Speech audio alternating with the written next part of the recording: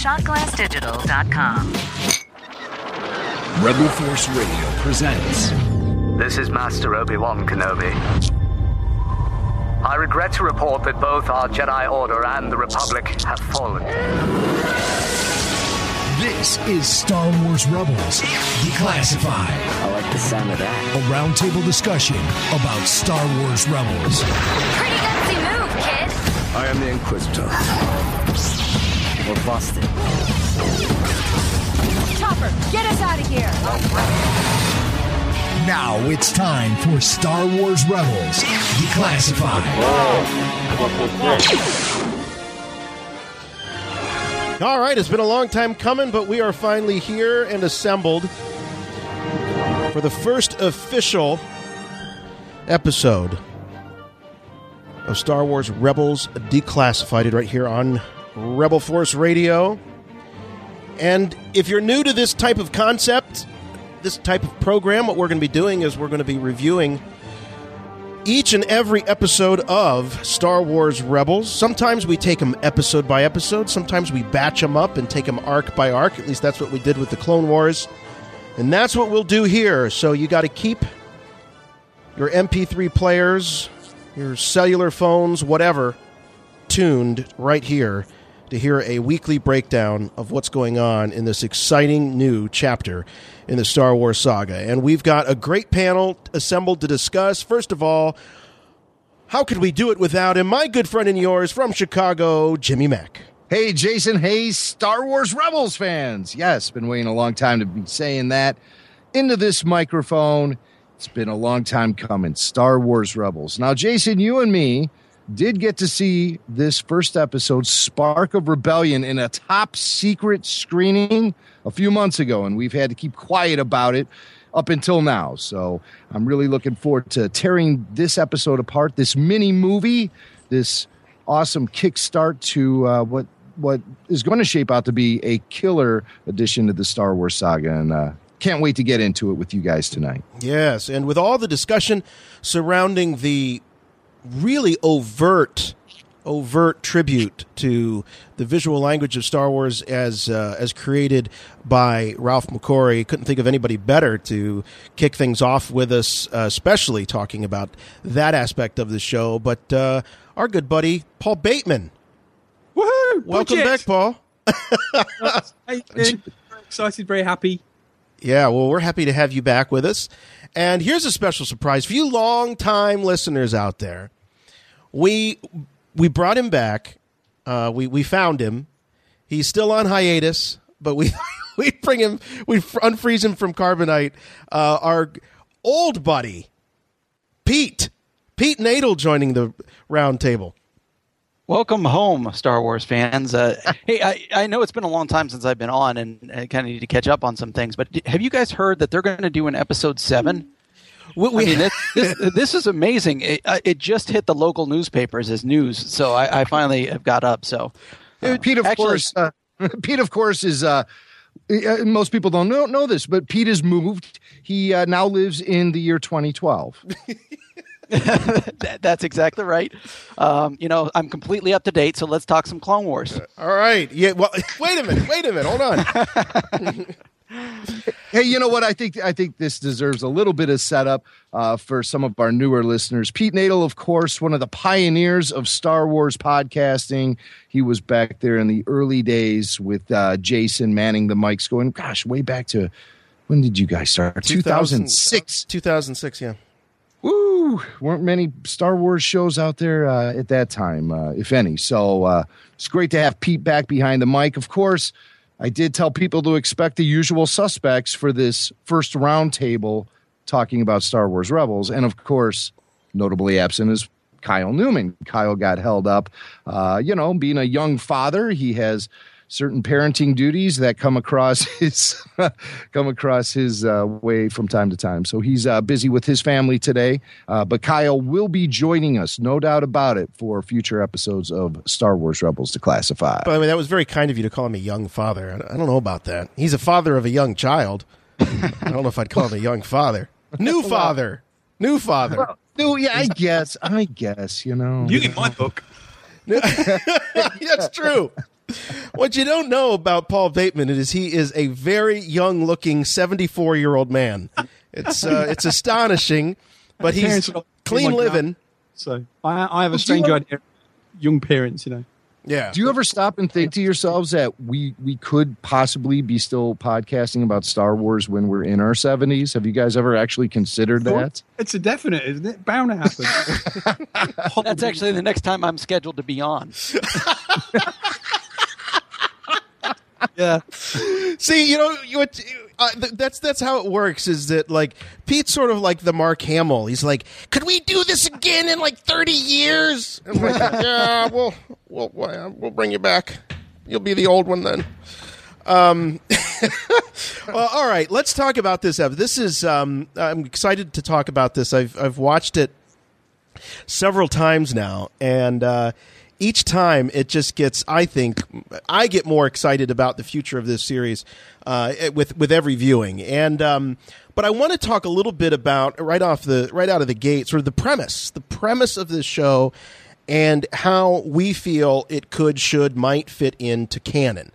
And Jim, when we spoke to Dave Filoni back in August when we went out to San Francisco, one of the things he mentioned to us is that, people are going to be talking about, well, wait a minute, I thought there was only one Jedi left. I thought that, Luke was the New Hope. He was the only one, yet there was another that was clearly Leia. I mean, there's all this dialogue in the original trilogy that seems to imply that the Jedi are all but extinct, right? Yet we have Kanan, we have, for all intents and purposes, a Padawan in Ezra. But Dave said that, well, if the Skywalker story is happening all the way over here to the right, it's not unreasonable to assume that this show is happening all the way over to the left. Does that jive with you, or do you feel that they're really kind of walking on thin ice with this premise? Well, they're definitely walking on thin ice. For this particular time period, 5 years prior to the events of Star Wars A New Hope, I think that what Dave says does apply. However, once we get into the time frame of the original trilogy, you have to throw that notion right out the window. Because when Yoda passes away, he says, "When gone am I, the last of the Jedi you will be." And I believe Yoda to be the top authority on those things. I think that if there was any other spark of a Jedi practicing the Force out there in the universe, Yoda would have picked up on but it. That's a great question, Pete. What defines a Jedi? I mean, well, that's it. Really, is Kanan really a Jedi? Did he ever finish his training sufficiently? Is Ezra going to ever get there because he's got no real master? So they've left themselves the sufficient amount of wiggle room that they typically do to maneuver around all of that dialogue and say, well, here's how it is. Basically, what they've already started of, okay, over here on one universe and over here on the other. And it does make sense, and it's just whether you want to push them to the limit on that or not, or just sit back and go, well, I guess it could happen. Okay, so there's a loophole. There is a loophole. But something I found myself constantly asking was, what is going to happen with Kanan? I really don't believe he will survive this series. And much like Ahsoka, where the questions were coming right out of the box. What happens to Ahsoka? Everyone was peppering Filoni. Does Ahsoka die? Ashley Eckstein couldn't go anywhere without people asking her what happens to Ahsoka, because Ahsoka is out of the picture by the time of the events of Revenge of the Sith. So a lot of people assume that she was killed off. Kanan is, for all we know, out of the picture by the events of A New Hope. So what happens to him? How come nobody is asking that question of Freddie Prinze Jr. nonstop? Is Kanan going to die? I want people to start asking Filoni. This is a time-honored tradition for Star Wars fans. We have to pick that one character. Well, it is the first episode still, so right. I haven't been able to pin him down yet. But what I'm saying this is again, I believe Yoda to be the top authority on these things. I think that Yoda communicating with Qui-Gon Jinn gave him a level of knowledge and a level of insight that is unparalleled to anyone else in the universe. And along with that, it gets strengthened by his communication with Obi-Wan Kenobi, who comes into the mix after the events of A New Hope. I believe that if the spirit of Kenobi and or the spirit of Qui-Gon Jinn were able to somehow funnel any sort of energy into Yoda as far as knowledge of other Jedi existing out in the universe, and Kanan is as close as you can get, then they would say, oh, there is another and another.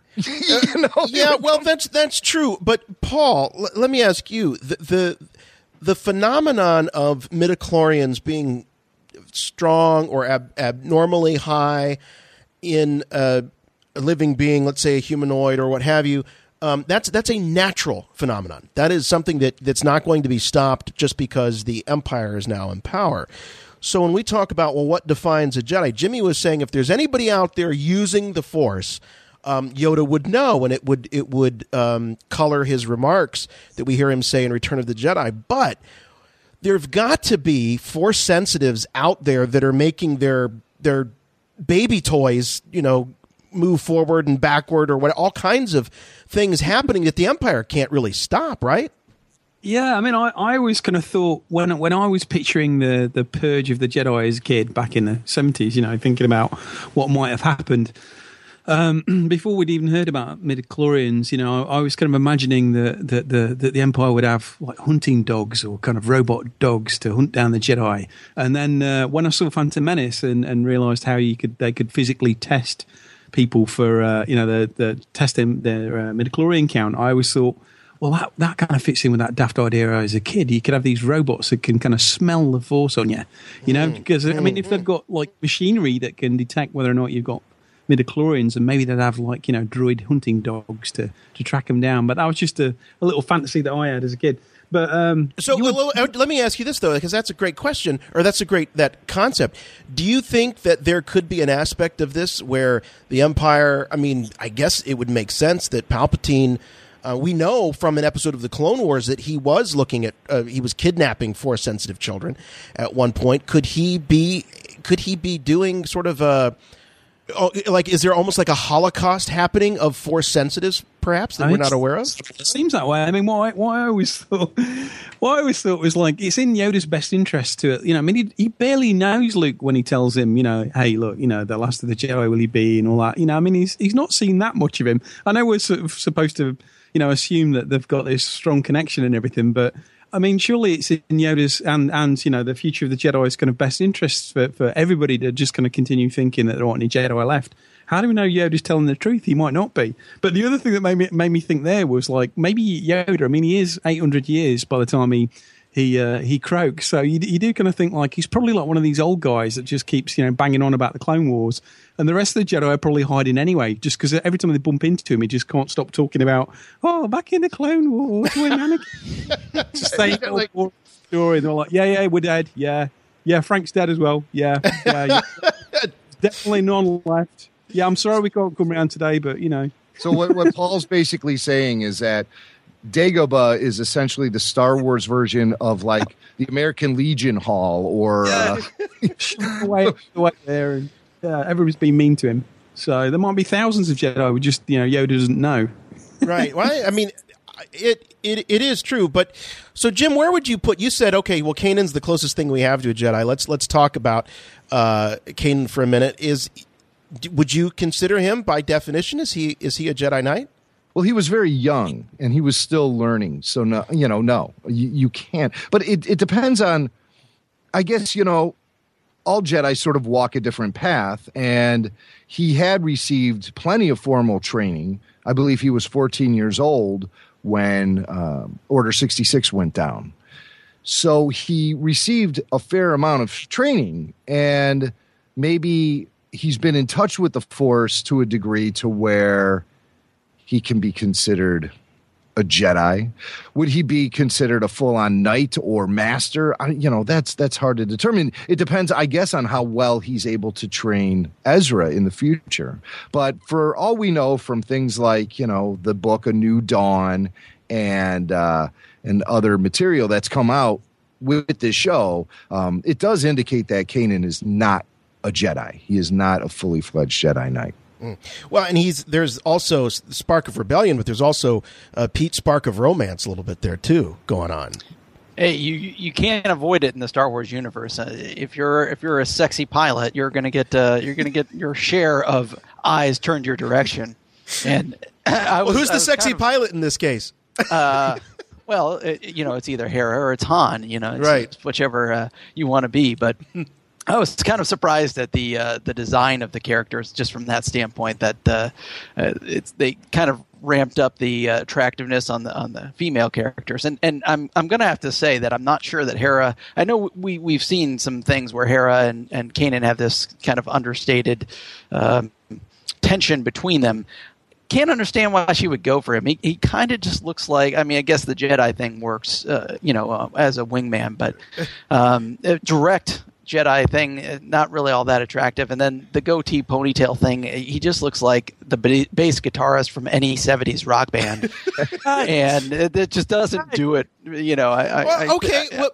you feel that the character design is a little nondescript, or is it too descript? Where they I think it plays right into the era, because if you look at the original trilogy, it was a very 70s look for almost everybody there, even though they tried to tailor it and make it a little bit bland. But everybody, you can pick out the 70s haircuts on. Yeah, there's no mistaking that movie was made in the 70s. I mean, I know George says, "Well, I specifically avoided fashion," but dude, anybody seeing Lando's get up. I mean, that he was not. Hamill's haircut, right? The hair was maybe a little unfair, but I mean, the clothes. Yeah, it was clearly 70s. So you're saying that there was obviously an awareness and a recognition of that as they were designing these characters, conscious or unconscious. I mean, it just seems a little bit obvious that this is a little bit of Woodstock in there, and I think Zeb has a little bit of Blutarsky in him, and Ezra may be the one that kind of manages to pull the generations together, because he's got a little Bieber going on, and I don't want to sound like Grandpa Corolla, but I don't want that kid on my lawn. Well, Paul, let's talk about the visual language of this show. He's saying that he's seeing this visually so far in terms of character design as kind of leading up into what we know and expect from original trilogy. How well do you think they have visually bridged the gap between Clone Wars and Episode 4: New Hope here? I think they've done a really nice job of it. First of all, I've got to address the elephant in the room there, and that I don't have a problem with goatee beards and 70s haircuts at all. I think that's the way forward. Bring back the flares is what I say. But I mean, I kind of feel like it was, it's that, all joking aside, that's part of it, that kind of old-fashioned look. I mean, I think it's part and parcel of it. In fact, I think in the few instances where they kind of get quite contemporary, I found it a tiny bit jarring. I mean, there are only a couple of places, but I think that, that adherence to kind of, a very, very strongly Ralph-influenced approach for me is just gold dust. I absolutely adore it. I mean, as you'd expect. The thing that's nice is that, when I saw a lot of this stuff as stills, initially, I wasn't necessarily as hot for it as you might think, as a huge, enthusiast of Ralph's work. I kind of felt like the cartoony version of it was not quite as elegant as Ralph's approach normally is. I mean, he very much was kind of, he wasn't happy with a few things in the movies because they kind of, they sort of simplified and you could argue kind of cartoonified some of his ideas. And so for this kind of felt like that, but even more. But I have to say that I did a complete U-turn having seen it, in motion. In that, I think that a lot of the stuff that I kind of felt looked maybe a little too simple, I thought worked really, really well in the context of the show. I mean, I loved how plasticky the troopers felt, yes. And I like the fact that they didn't just lift Ralph's ideas; they did their own thing with it. And I'm certain that Ralph would would enjoy and appreciate their nod, and everything from the fact that Zeb, they changed his feet, like in Ralph's rendition of the early Chewbacca. He's got these great big socks on, basically big baggy boots, very medieval looking boots and pointy shoes. But Zeb obviously has these kind of these lizard feet that you can kind of cling to things with. So I thought the whole look of it was was a lovely nod to Ralph and Joe's work especially, and Nilo, and for me it just felt like it sat perfectly between the prequel trilogy designs and the old movies. I was a bit confused about the time frame there, because I don't think they actually spell it out as such, do they? Is it meant to be like 5 years before the OT? Did they actually say that in the show? Well, I don't think they say that in the show, but it's been spelled out by guys like Dave Filoni in interviews and. So it's about 5 years, right? I don't know that he's ever come out and said 5 years. I thought that his term was closer to. It's closer to EP4 than it is EP3. It's specifically out there 5 years. It has been out there 5 years. Yeah. Okay. Okay. Because Obi's looking pretty young, right? Because if he's 5 years younger than Alec Guinness, yeah, but that's a recording. Keep in mind. Yes. Yeah. Remember when Obi-Wan stuck around at the temple to send out the warning to all the Jedi? It was when he recorded it. Got it. Sense now. Yeah. Cool. The biggest difference I noticed as far as like the style between this show and Clone Wars is primarily the fact that Clone Wars looked very painted. Everything looked very painted. And so when they talked about the shinies, you never really saw the shiny shine like you see the stormtroopers shine in this. And that does make it look much more plasticky to me and much more screen accurate. I always felt that the troopers in Clone Wars had more of a matte finish on them. And even though that they would call them shinies, they really weren't that shiny. No, the material, I think in some cases, and this is where it's an odd kind of experience, because as Paul said, there's a simplification in the character design on the one hand. On the other hand, there are certain things that do really jump out at you, and there are a few sequences where it's so tactile. I mean, you can almost feel like you can reach out and touch that stormtrooper armor and know what it would feel like. Yet on the other hand, there is a simplification. Jim, when the Clone Wars debuted, there was so much reaction to the angular features of the characters, the wooden features. So if the Clone Wars characters were Thunderbirds and marionettes, are the Rebels characters marshmallows? Marshmallows. They're very round and they feel to me very soft. Mm-hmm. Whereas, Clone Wars was very hard. This whole, if I had to say, the aesthetic of Clone Wars I thought was very hard, harsh, sharp, whereas this feels very, even the color palette, soft, rounded, cushy. I don't know. More Disney-like? I think that's unfair. I don't think Disney has necessarily cornered the market on it, but some of the characters, like the who's the guy, the heavy set, Taskmaster Grint.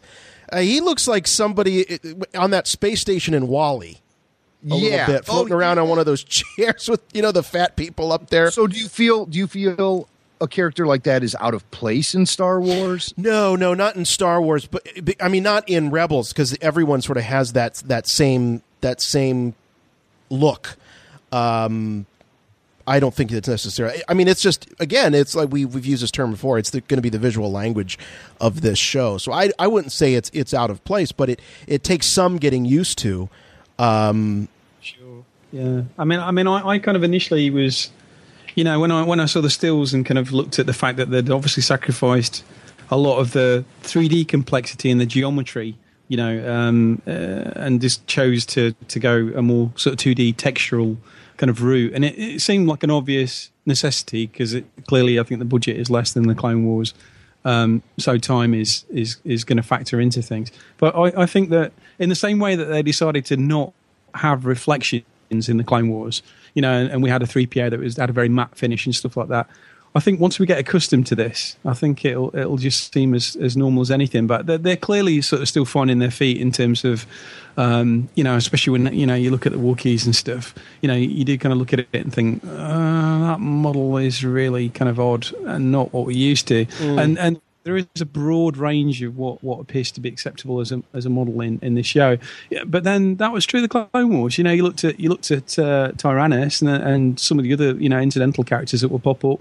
They're as cartoony as you get, and then you get other characters that would almost be photoreal. So I think this has always been the case with the animated Star Wars stuff. Yeah, well, I think that it's hard to translate it sometimes because there is so much diversity in Star Wars in terms of the character design and look that you've got. It's one thing to sort of sculpt in 3D animation flesh and blood face, and then you've got a Wookiee which is all fur, and fur, and we know that fur and different types of materials and clothing is one of the most challenging things to do in animation. So, there's compromise. To me, the biggest compromise is clearly the Wookiee model.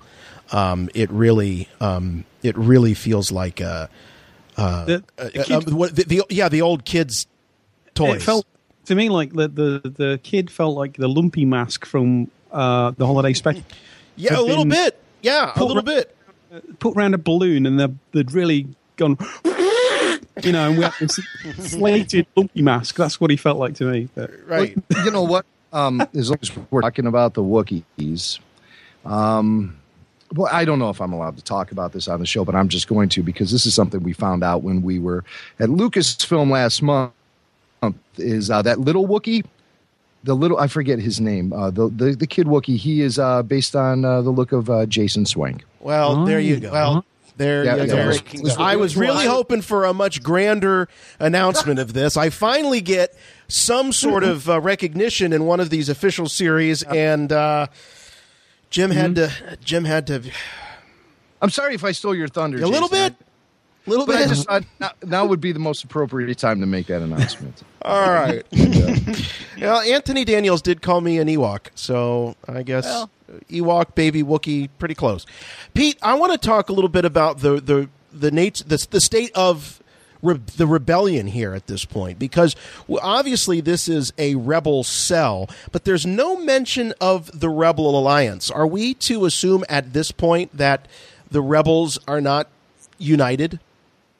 I think so, and I think this is the series is going to be able to establish a couple things. One is that swell of rebellion and what it looks like as people start to stand up for themselves. And two, one thing that kind of struck me as I was thinking about this over the weekend is for the 30 and under crowd, and maybe even a little higher, they don't really have the historical context of what tyranny in a government really is in the way that some of us older folks might, because they didn't grow up with the Cold War and the communist Soviet Union and having that contrast of the Berlin Wall and being on one side versus the other. And so I think having that, this will be able to drive home what it's like, or a little more visually, what a tyrannous government can be and why eventually people get fed up and start to rise up against it. And as it happens, it starts out as pockets, and then everybody starts to come together and unify, and that's where the strength comes from. So I think this series will go a long way for reintroducing that type of life to the folks that may not in other realms have been introduced to it, other than just historical textbooks and things like that. Well, that's an interesting idea, because one thing that let's say 30 and under, or even 20 and under, what they the world that they've grown up in is a world where terrorism is a daily occurrence, at least in current events. Hopefully not where you live, but in some cases it is where you live. And one man's freedom fighter is another man's terrorist.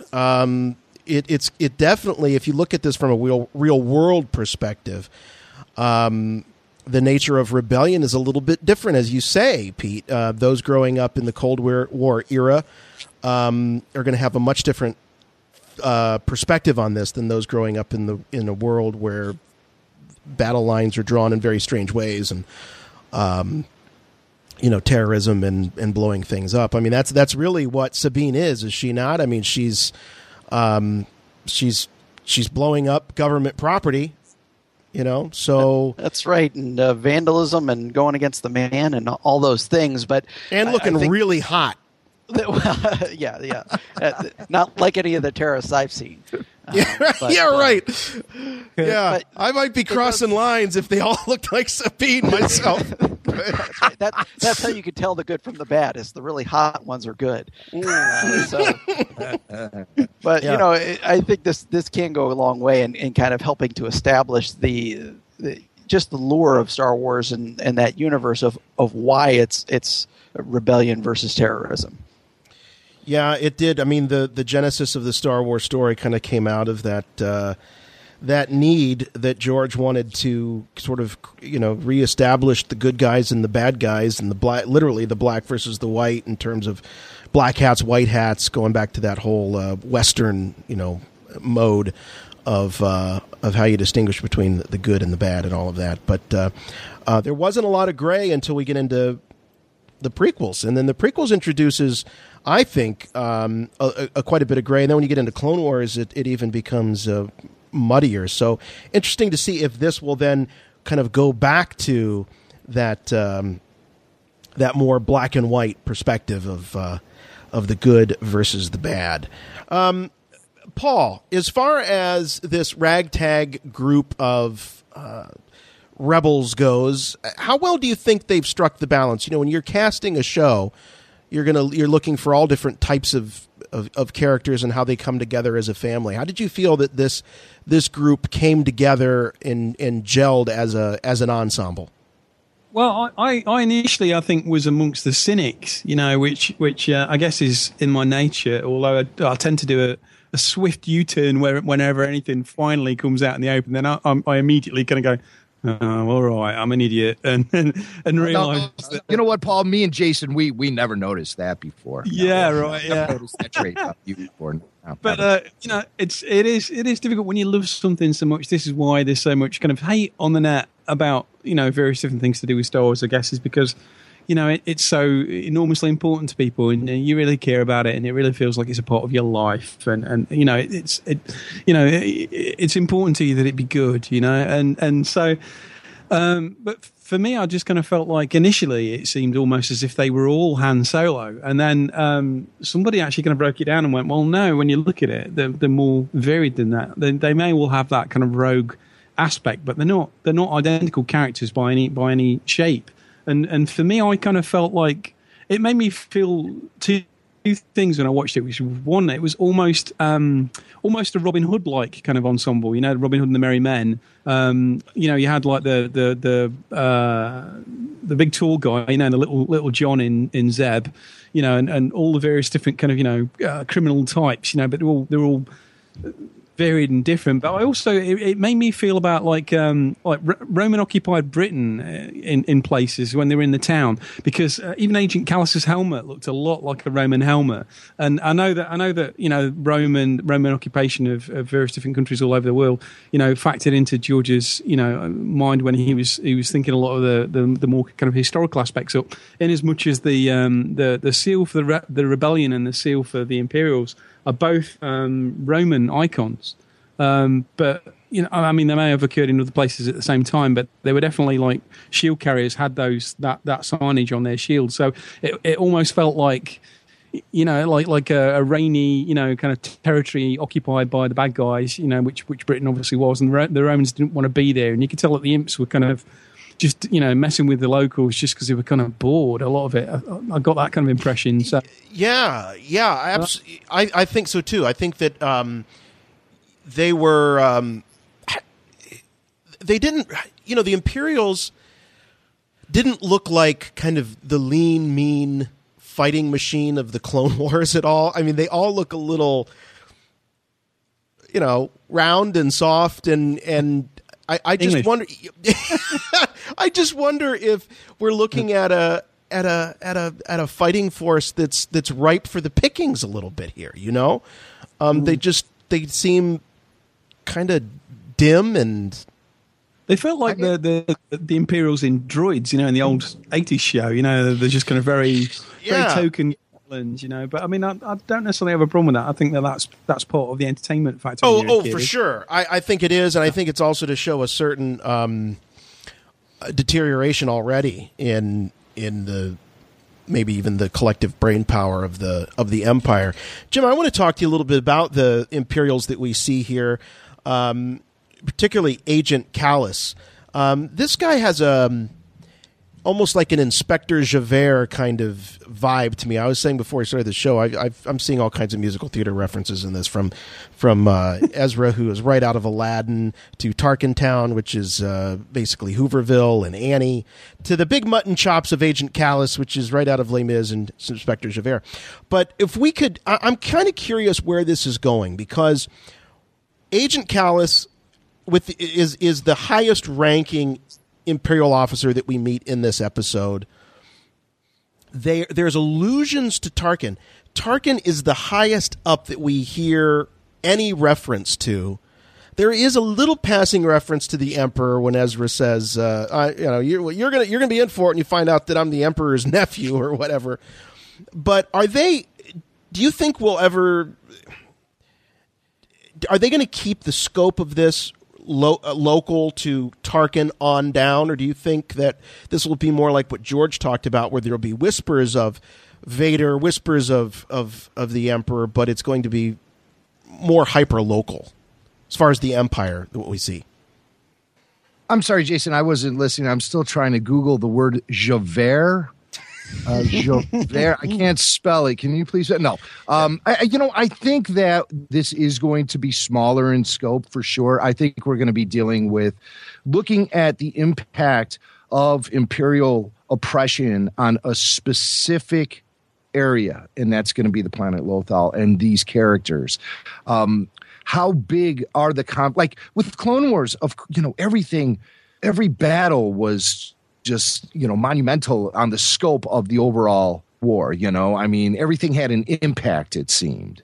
With this, you won't see the impact really on that kind of scale. You'll see the impact more personally on this core group of characters and their surroundings, and so you're really going to understand very much on that level, a very specific level, how Imperial oppression is tearing the galaxy apart. I don't think that they're going to be able to resist bigger themes as the show rolls along, and I'll tell you why. Because my prediction about this show is that it is going to see the birth of the rebellion. So we're seeing 5 core characters here coming together for a common cause, and I think it's going to result in a snowball effect where you're going to see this core group get joined along the way, and it's just going to become bigger and bigger and more organized, and then it's going to start really making an impact up the ladder to guys like Tarkin, Vader, and ultimately the Emperor. So that's what I think we're going to be witnessing here as the show evolves, is the evolution of the Rebel Alliance itself. So you're saying that this will happen over time, whereas the impact of the Rebels expands, then we're going to see it finally bring in the call to the attention of people like Tarkin and Vader and Palpatine. Right. Callus says that the Empire is pays special attention to these recurring rebellious uprisings that are happening in specific areas, because they want to isolate these pockets of resistance, smoke them out, and wipe them out. And I think you've seen Callus now coming to the planet Lothal because of the activities of just a handful, 4 people as the show begins. You see Callus, it gets his attention. So he comes to Lothal. Well, sooner or later, like I said, it's going to build to where more Imperials up the ladder are going to be alerted to the events happening on Lothal, because that's where the rebellion is going to be born. Pete, in episode 3, a lot of it arguably is done off screen or in the cutscenes, the deleted scenes. We kind of assumed that the Rebel Alliance had its birth and its genesis in the Senate, with those who were dissenting against Imperial the birth of the rebellion. You have your Mon Mothmas. You have the guy with the big beard. I can't think of his name. That senator. You have, of course, what's his name? The guy with the big beard. Fang Czar. Fang Czar, right. Does he have an action figure yet? No, he's As Kyle would ask, does he have an action figure? No, he should. He's actually Kitster's uncle. That you have to look very deep in the data bank at StarWars.com to find that information. For Fang Czar. But then obviously Bail Organa is. So I guess I'm wondering, where do you see the actual spark of rebellion? Is it on these systems, or is it within the government? Where is the genesis? I think it does have to be kind of a collective thing that doesn't just happen with one group that stands up.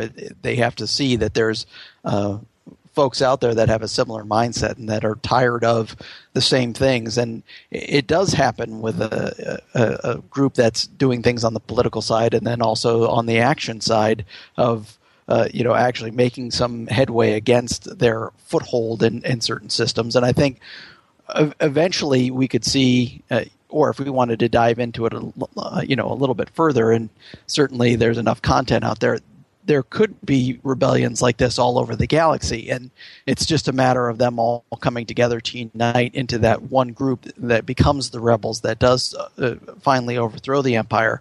I don't think it can be as direct forward as this is the spark of rebellion. I think as a fire starts, there are sparks a lot. You get one major spark, but then it starts to spread. So I think we'll see some of these smaller fires start to combine into one large rebellion, and that's what the series, I hope, establishes, at least on some end. Yeah, Paul, Jim mentioned prior that we're going to stay. He thinks we're going to stay more local, and that Lothal is going to be our primary, or maybe our home base for much of this series. Though it did expand this week, or in this initial episode with Kessel, and of course, whether it be the Kessel Run or the Spice Mines of Kessel, which we hear 3PO threaten R2 with being sent. I'm just curious. Did Ralph do any concept work for Kessel on what Kessel might look like? No, he didn't. No. But I like their interpretation of it. I like where they went with it. I mean, because clearly I think the only time it's been kind of envisioned properly was just in the EU, wasn't it? Right. So, it's never been on screen before.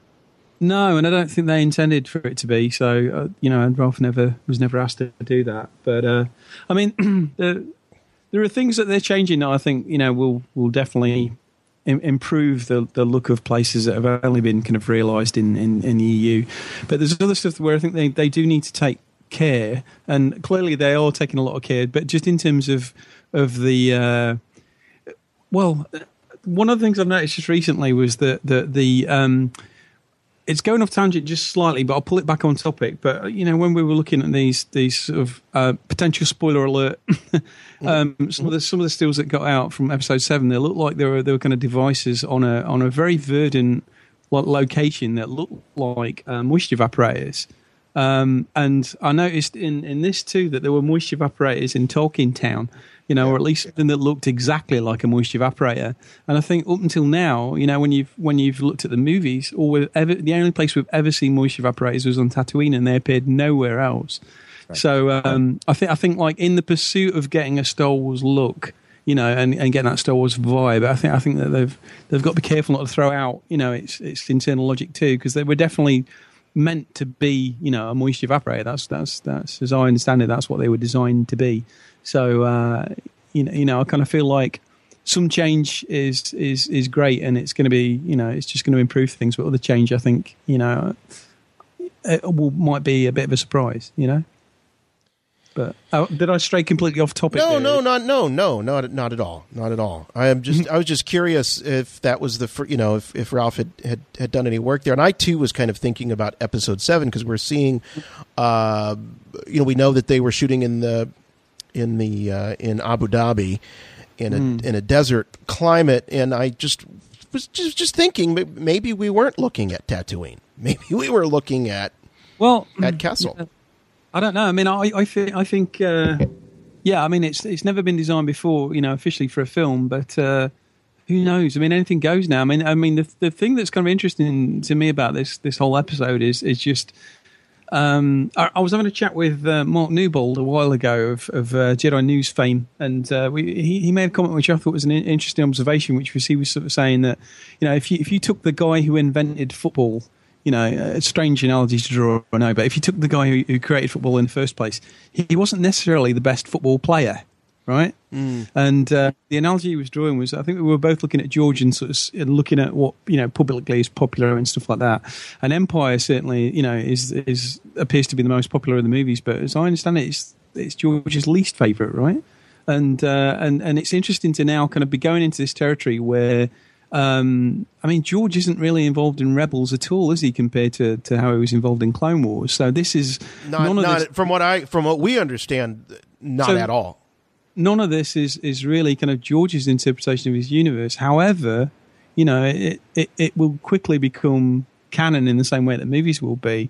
And like all of a sudden it's like we've got Rebels is now giving us what you know, Kessel actually is, even though it's not kind of, you know, originated from George apart from the word. So it's kind of interesting to think, you know, we're going, for the first time we're going to have these things pop up where I'm sure eventually, you know, we'll get to talk. We'll hear George talking, and he'll say, "Well, you know, that wasn't really what I had in mind." Or you know what's interesting. You know what's interesting, Paul. I'm sorry to interrupt, but in the trivia guide on StarWars.com, it's revealed that the look of Kessel is actually based on notes by George Lucas. He actually did have impact on the aesthetic design for the planet. That's according to StarWars.com. Cool. Well, that's good to know. But it was notes of George Lucas as opposed to any kind of concept work by anybody else. So, but obviously George intended for it to have that look. Jim, speaking of George, we know from the press conference and we know from a video that was shown on StarWars.com that George has seen this episode, that Dave screened it for him a number of weeks ago, and that he looked on it favorably. But Paul brings up an interesting thought. What we have here is we now have an indirect, we'll say, interpretation of the Star Wars universe as created by George Lucas, as opposed to the Clone Wars, which was a very direct interpretation because George was overseeing it.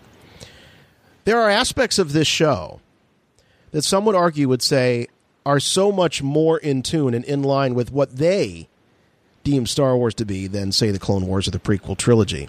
The thing that we're going to miss is the evolution that George has taken his universe on throughout the prequels and the Clone Wars.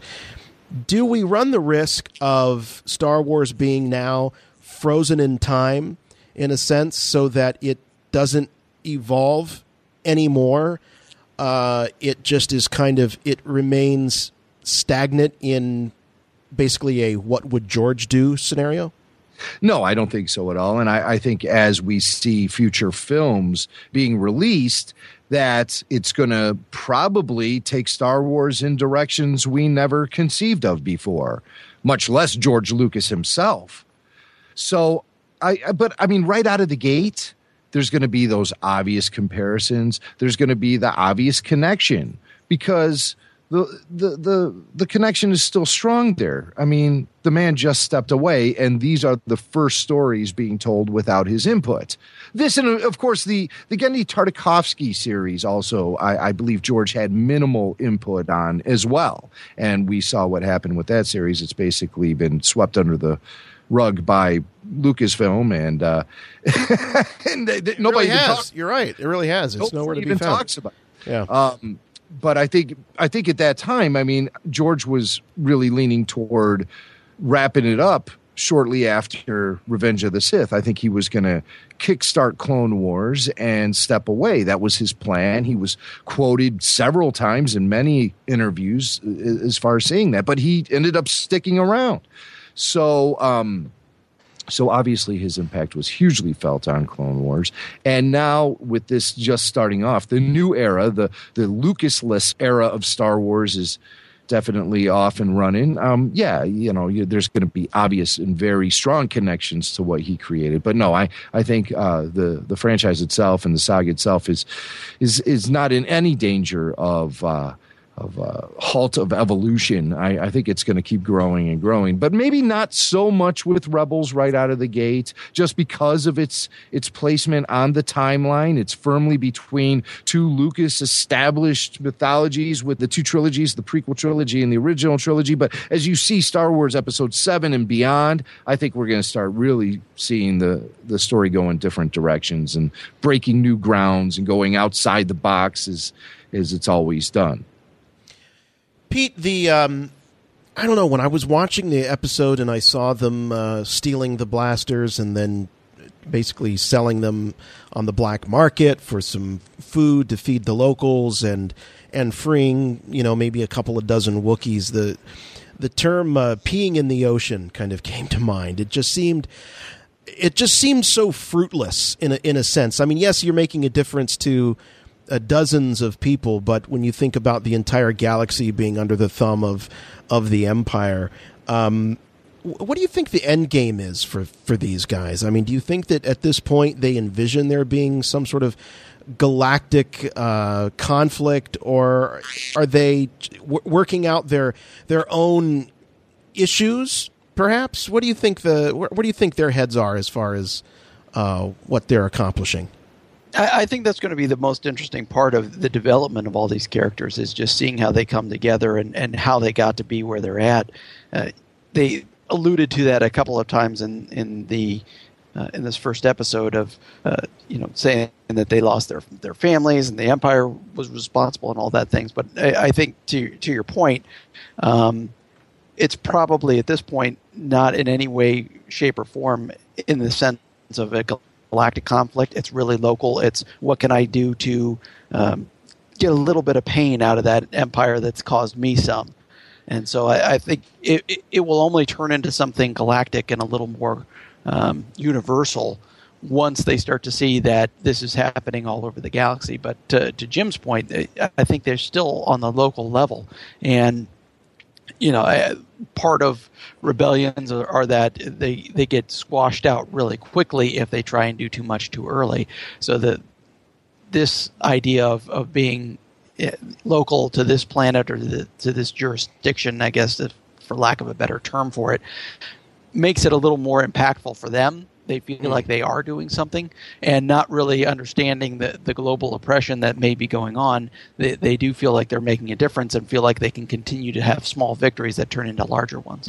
One of the things I think that is fun about this series, Paul, and you mentioned the Han Solo comparisons, and one of the things that was criticized about the prequels is that you didn't really have that Han Solo perspective, the everyman, looking at all these, crazy events going on and all these mystical powers and wizards and all of that. With this series, I think we're very much going to be seeing things evolve through the eyes of Ezra. There was that sequence when they got into space and he said, "Wow, I'm in space." So, do you think Ezra is going to be sort of the way that this unfolds, as we talked about? It'll evolve into more of a maybe a system-wide conflict and a galactic-wide conflict. Are we going to be seeing this through Ezra's eyes? Well, I mean, I think so, because clearly Ezra is the one that has just been introduced to the crew of the Ghost, and so he kind of occupies the audience's position in the story. So yeah, I mean, I think so. And the thing that's kind of interesting about this for me is just the fact that everybody did complain about a lack of that kind of solo aspect in the prequels, and a lot of people really missed that. And it took a while for kind of like Obi-Wan and Anakin to kind of fulfill some of those personality traits and give us a little bit of cheek and things like that. But for me, it is almost like these characters are kind of all variations of aspects of Han, but in that they're all a little bit outside the law, and they're all up to kind of rebellious stuff. But I mean, I think it's definitely Ezra's story to an extent, but I think it's a story that we've heard before already, and I think when you were talking about whether or not this kind of spark of rebellion is a realistic kind of conceit for them to have. I think that when the story pans out as we know it does, which is basically kind of like a bunch of teddy bears kind of defeat the evil empire, you realise that the theme that we've had since the beginning is that, the little guy can make a difference, and all it takes is one person to sort of really, really make a difference. And I think so we're just, we're obviously exploring the same themes here. I think it's like this little kid who, for whatever reason is on his own and got nothing essentially apart from what he steals is probably going to end up becoming quite an important figure. And given that we've got a 5-year arc, I think we're probably going to see him grow up at least as much as we saw Ahsoka grow up. And I'm sure that his story will be he'll definitely evolve. I'm certain of that. I can see that the character's such a blank slate at the moment. I think they must have big ideas for where he's going to go. Yeah, I'm also interested in where he came from. His lineage, I think, is interesting. How did he go unnoticed? Obviously, the Empire has a huge presence on Lothal. So, how did he escape whatever purge there may have been on Force-sensitive children? And all of that. I think it's really, really going to be a fun character to watch. Now, Jim, we've discussed, I think, at great lengths the visual language of this series, but let's talk about a little bit about the audio language and start with something that's very near and dear to your heart, and that's the music. Kevin Kiner back on board as the composer for this series, and we were very, let's say it, we were very critical of not what we were hearing in the Clone Wars, because I think we were all convinced of Kevin's enormous talent, but we were disappointed that there wasn't more of the recurring Williams themes in the Clone Wars. But I would say that they've gone in the complete opposite direction, and there's tons of John Williams in Rebels. Yeah, and I think that's the way to do it. Come out of the gate, maybe even a little heavy-handed with the musical cues and the recycling of them, and then expand into some fresh themes and some new sounds for the overall show. I wish the Clone Wars had gone in that direction, because what it does is it permanently stamps that Star Wars seal on what you're doing, and then you branch out from that. And I think that's the most important thing, instead of saying, look how different this production is compared to everything else right out of the gate, because then it makes it hard for you to sort of associate your love for Star Wars when you're missing that major element.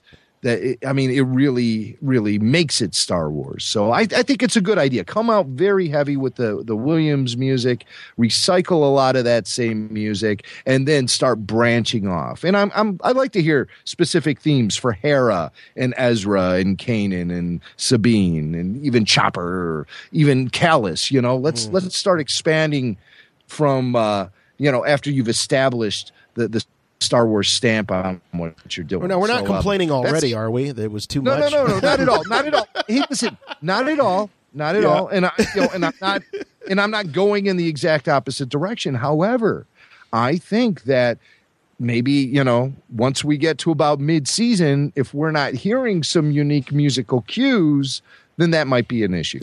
All right, let's listen to. There is actually an audio clip, which this is awesome. So, the guys, hats off to the guys running StarWars.com, because the content, I hope they can keep it up, because the content that's out surrounding this first episode is phenomenal. In fact, they even have an audio clip of Kevin's work here. This is a cue called "Storm the Ship." So let's listen to this for a minute.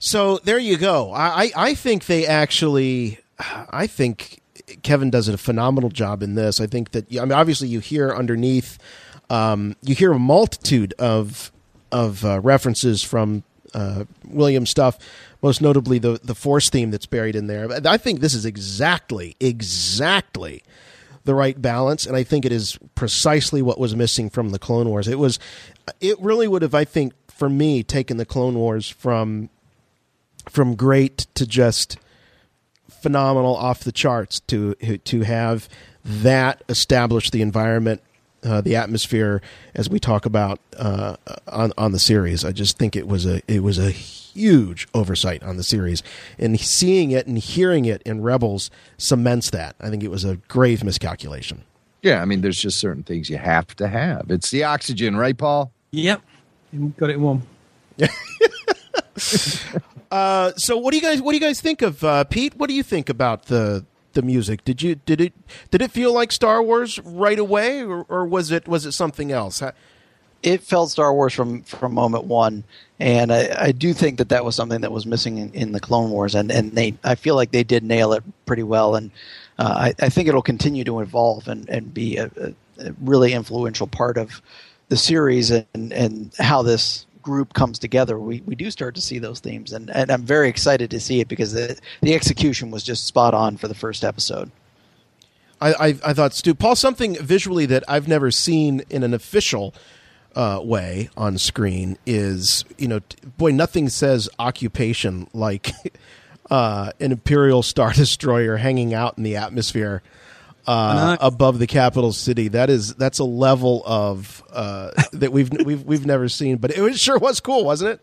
Big time intimidation, isn't it? It's like, let me see now who's in charge. Like, yeah, enormous. I was really impressed with how little kind of detail they got away with. The fact that they could still kind of give us that sense of scale, without like massively complex geometry. I mean, if you look really closely at the underbelly of the Star Destroyer, there's hardly any kind of three-dimensionality to it at all. It's mostly just kind of drawn on the surface, and yet it still works. So, like, hats off for that. I mean, it felt really, really kind of impressive and intimidating. But the whole thing felt like. I love the fact that the whole town felt like it was designed by Ralph. The fact that they'd borrowed so heavily from so many of his paintings, and it was brilliant just to sort of see how many vehicles they dropped in the mix that Joe had done.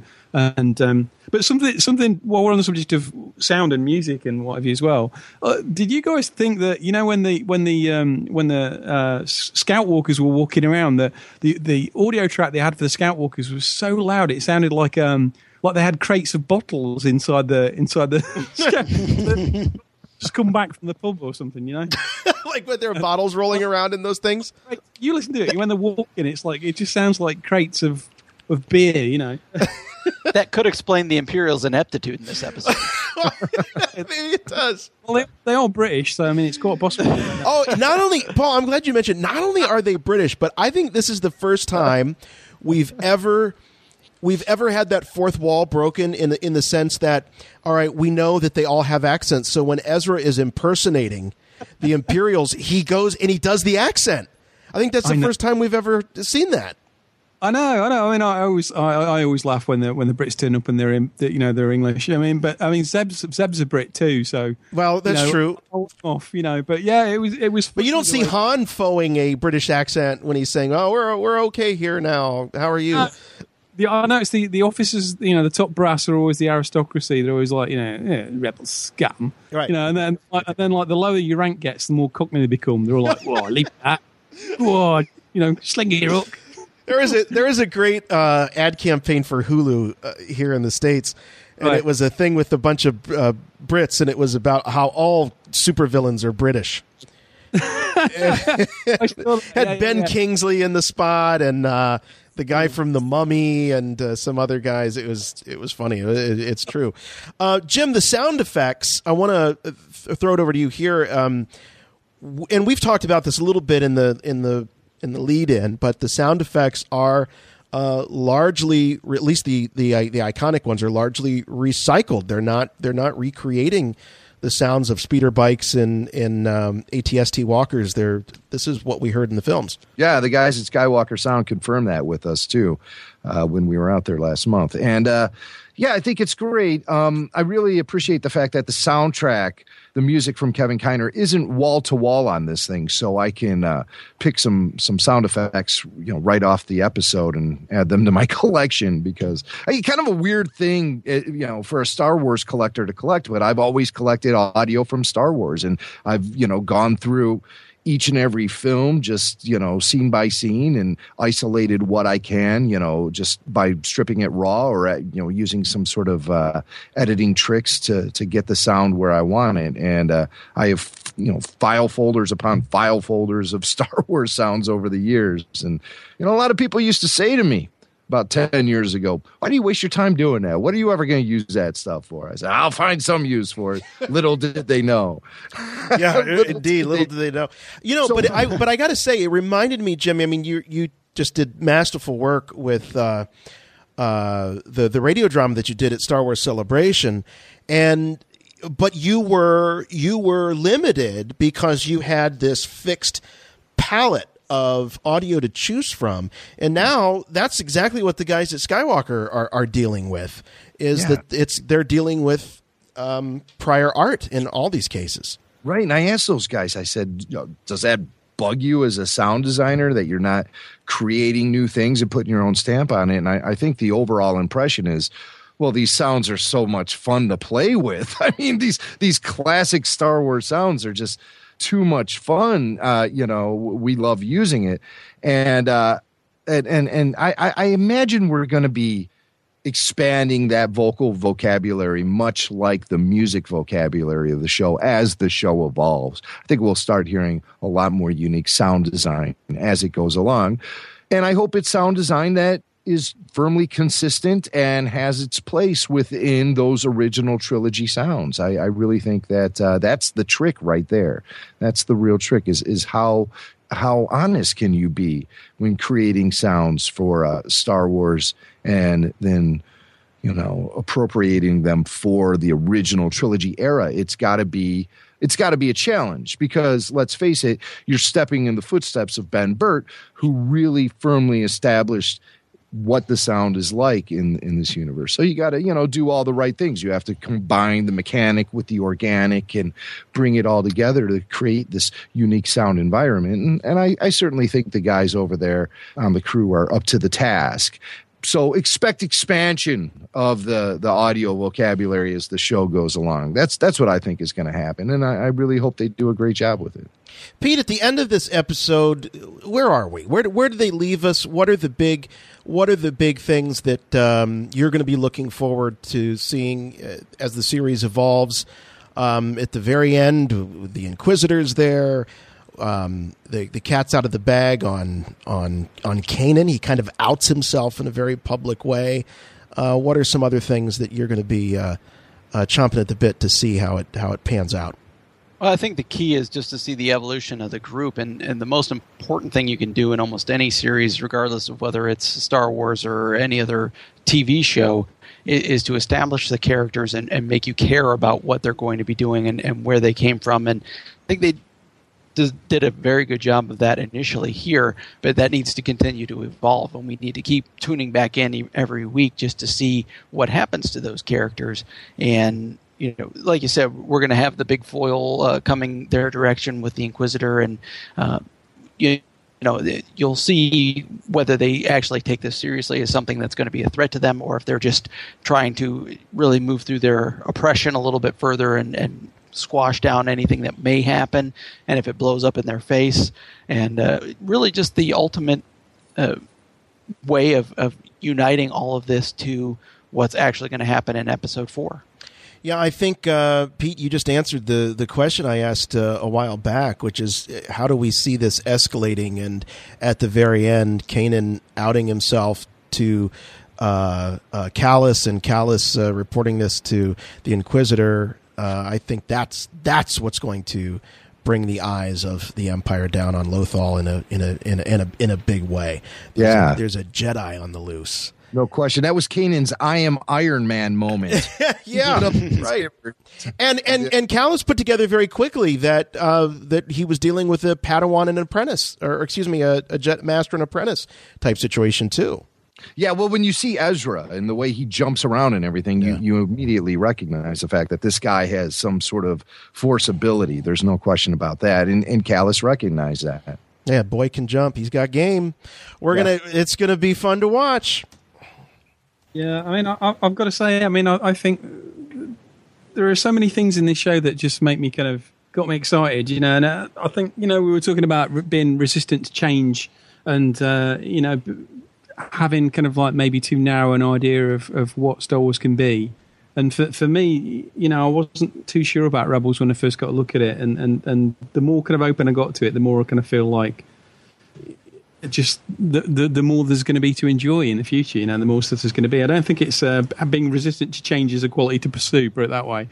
And I think with Star Wars, I think it's inevitable. I mean, it's such a big universe. They've got to shake things up a little bit just to keep it interesting, The only thing that doesn't make me wonder is exactly if we're still with Ezra when he's in his 20s, is how big is his nose going to be?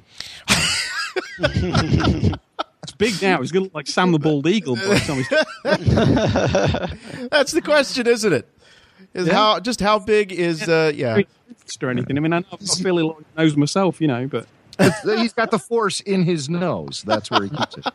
It's the source of his power. Did anybody else think that the ghost looked like the Narcissus? The escape pod from the Nostromo in the Alien movies? I think it looks really like it. I don't know if you guys have... You know what? God, I was just watching Alien last night, and I didn't even consider that. But, there's a lot of aesthetic similarities between the used universe of Star Wars and the used universe of Alien. There's no question about that. But, yeah, that's a good point to bring up. Does it bother anyone at this roundtable? Does it bother anyone that the cockpit of the Ghost is so clearly derivative of the Millennium Falcon? Do you think that's like maybe some territory that should be left to the Falcon? No more so than the fact that, the cockpit of my car, which is a Ford, looks very similar to somebody who's driving a Toyota. All right. Right? All right. Wouldn't there be certain standards that you'd have? I think what was more troubling to me was just the fact that the Imperial Guards are so bad that you can just hide behind a little stair and you can escape real easy. When they're like the worst guards ever. They've got like a room that's about 5 foot square, and Ezra just hung in the corner by a stair, and they just wander past it. I do love when he traps the two stormtroopers in the holding cell, and they just kind of look at each other. Like, how dumb was that? Wow! Like, how'd that happen? And if you noticed when they end up, because you hear, I think, Callus talking to one of them, they're not British. They got dumb American accents. Those guys. So we're the dummies. You guys are evil. We're dumb. The British guys would have shot themselves to pretend like he actually did something to escape.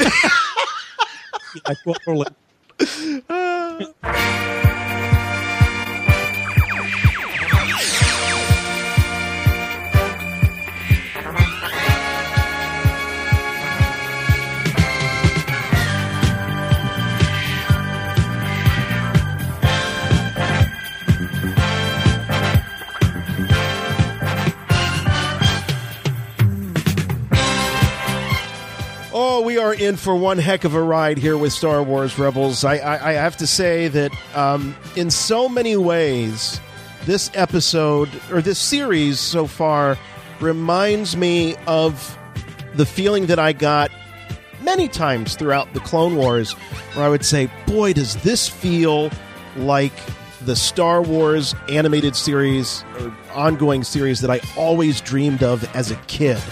And no one will ever take away my love of the Clone Wars. It was something very magical and very special, and still holds up in a big way.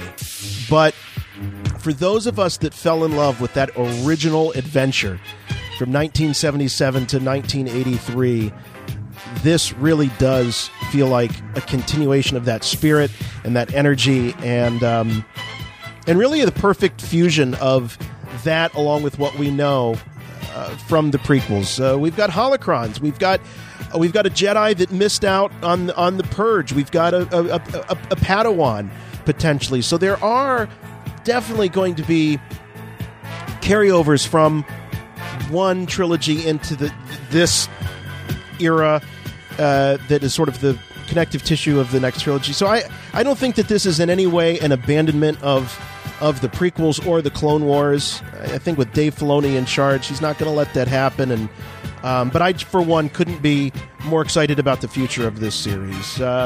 Pete, any last words? The only thing I really have to say is that we're extremely blessed to have Dave Filoni involved in all of this, and you can feel his handprints, and as his influence continues to grow, I think that's a good thing for all of us, and I just can't wait to see what's going to happen next. It's so much fun to continually have episodic television of Star Wars that we all would have given our right leg for as kids. We're just inundated with so much material right now, and you don't have to love it all, just enjoy the fact that it's there. Amen. Paul, what say you?